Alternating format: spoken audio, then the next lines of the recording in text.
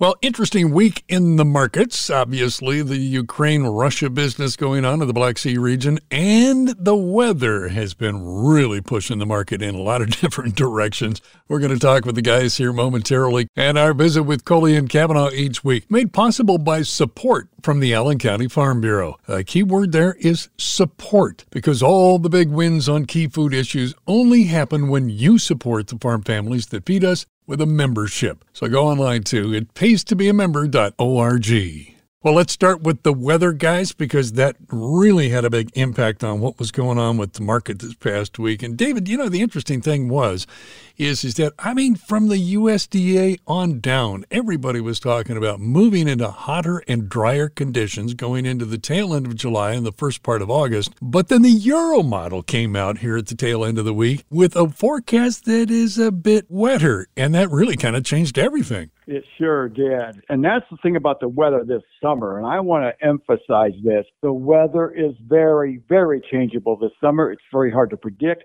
Yes, there's a lot of cold air coming down from Canada. It gets pushed up by hot air from the Gulf.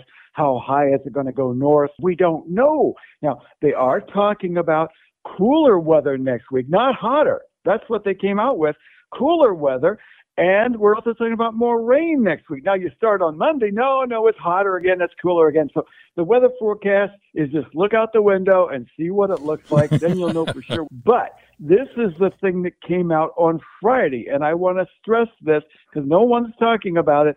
They say it's going to be awfully busy weather-wise in July at the end and in August. Now, the severe storm threats are really going to be here. Now, keep this in mind.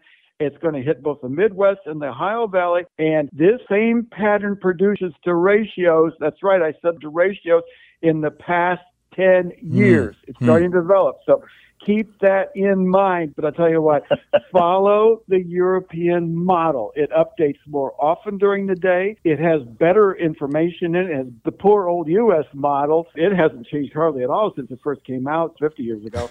And so watch the European model and get an idea how the weather's going, Rob. So it's a bona fide antique is what you're telling me about the U.S. weather model. One of the issues here that it's beginning to develop is kind of concerning, John, and that is some early planted corn pollination is probably starting here in the next 5 to 10 days. Oh, I know. I hate to use this word unprecedented, but I can't really recall this time of the year we had corn so relatively short. There's some nice tall corn out there, 6 feet, 7 feet tall, that was planted early. But as we know, because of the dry spring, there was a lot of stuff that got planted late and stayed very dry. It got off to a slow start.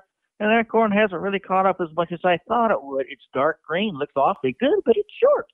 And now it's beginning to tassel and to pollinate, and there's still a lot of questions out there as to how is that going to impact the yield. Is it going to hurt it or not? But the attitude seems to be by observers is that because the corn is so short and it's starting to pollinate, that means lower yields. Well, I'm hearing that that's not necessarily true. Do you guys have a take on that? Yeah, you've got to look at this really, really hard because corn is just unbelievable how it performs.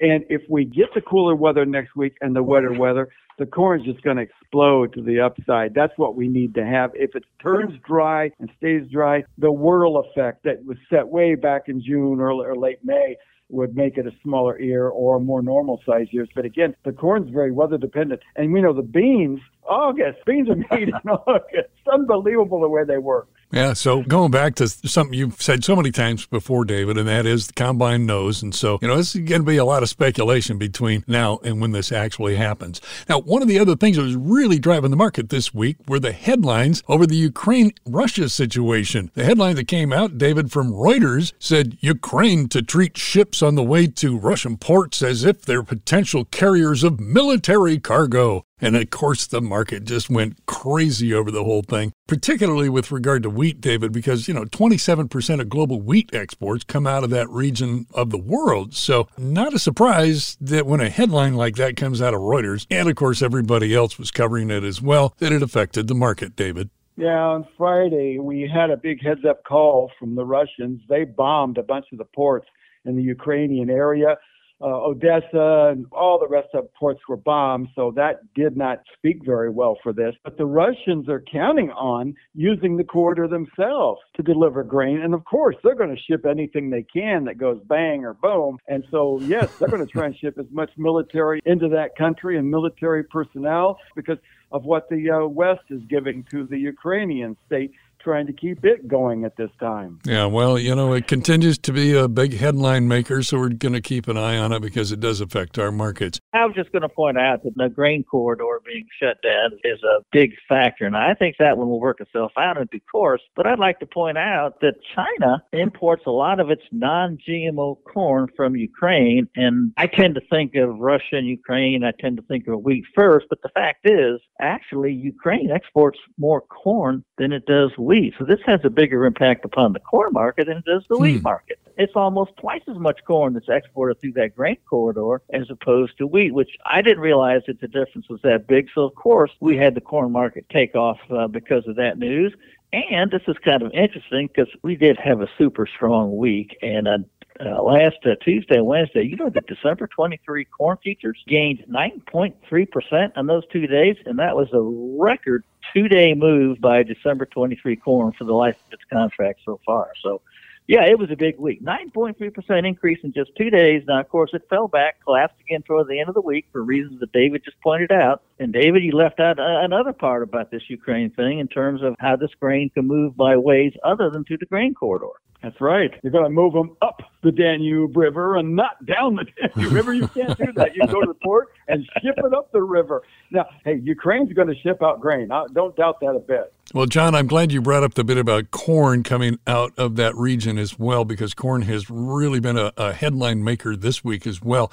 And it looks like global estimates of corn supplies are going to have to be adjusted here in the next USDA report. Part of that is because Brazil's leading analytic firm, recent estimates put the safrinha corn crop, Brazil's second crop, and the biggest at 102.4 million tons. But after a recent in-depth crop tour, AgroConsult estimates put the second corn crop production at 107.2 million tons, a whopping 16% increase, John, over last year. Yeah, very, very impressive. It's turning out that Brazil's got a bumper corn crop. It's a big one. We were concerned about that safrinha crop going back at the beginning of the planting season for it, but this turned out they've gotten the right weather at the right time, and that crop just seems to get bigger every week. And something else that is kind of interesting, though, is that because of the large Brazilian crop, the U.S. corn prices in the world market still continue to be expensive relative to Brazil and other places. In fact, all other places are a little cheaper than the U.S.,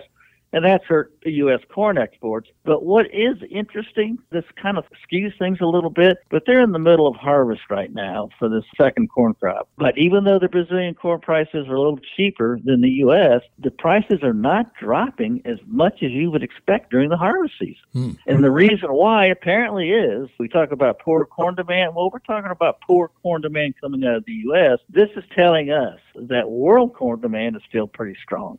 Well, one of the other things coming out of Brazil, obviously, is soybeans, and China's soybean imports from Brazil in June up 32% from a year earlier. And, of course, as you're mentioning there, the price spread between U.S. and Brazilian values have a lot more boats, at least out of China, headed southbound to pick up some of the not only the better deals, but the fact that they got a whole lot of it. So we're going to see how that's going to impact things. David, you got anything that we need to be paying attention to? Cattle on feed report was out on Friday, and they're looking for a big drop in cattle numbers, and the Brazilians are trying to produce as much cattle. They're the biggest producing nation in the world for beef, so keep that in mind. I'm glad you brought up beef, because I was going to ask you about hogs. The pork prices have blown up. Yes, and remember all the winter storms we had over the East Coast and hitting the Carolinas. It's one of your biggest states to produce pork. Iowa's been compromised quite a bit. Plus, California has changed their rules about producing pork in that part of the world. And because of that, pork now is more of a question in California, where they have to import more from other states. That also is driving the pork market up. Plus, consumer demand for pork is staying strong because it's fairly cheap relative to beef, and that's starting to catch the consumer interest. We got a lot of barbecues going right now. It's summertime, Pork ribs on a barbecue, nothing beats that. Well, listen, we can't get out of here. Well, we could try to get out of here, but Cavanaugh's still going to jump in and say he's got something else that he wants to tell us. So we just set aside some time. It's called The Final Word. Well, I'm going to talk about the weather.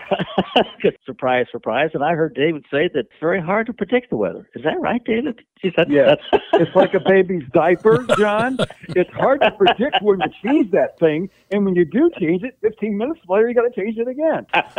That's a good analogy. Perfect. I like that. But, of course, there's an awful lot of discussion about drought, and I just have a comment about that. First of all, the area of corn and soybeans being affected by drought has gone down in the past week. Right now, corn 55% is being affected. That's gone down 9 percentage points. And soybeans, 50% being affected. That's down 7 percentage points. But I just have an observation about drought, and I look around, and I'll have to say that it sure doesn't look like a drought. In fact, this is the greenest drought that I've ever seen. You're so right. What a great way to end. Thanks, guys. The visit each week with Kohli and Cavanaugh made possible by support from the Allen County Farm Bureau. Indiana farm families are working daily to feed our nation, and that makes it hard to go to the state capitol or even Washington, D.C. to educate lawmakers about the issues that affect the production of the most abundant food supplies anywhere in the world.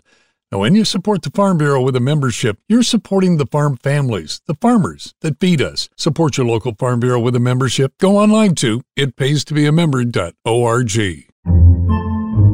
Podcasts by Federated Media.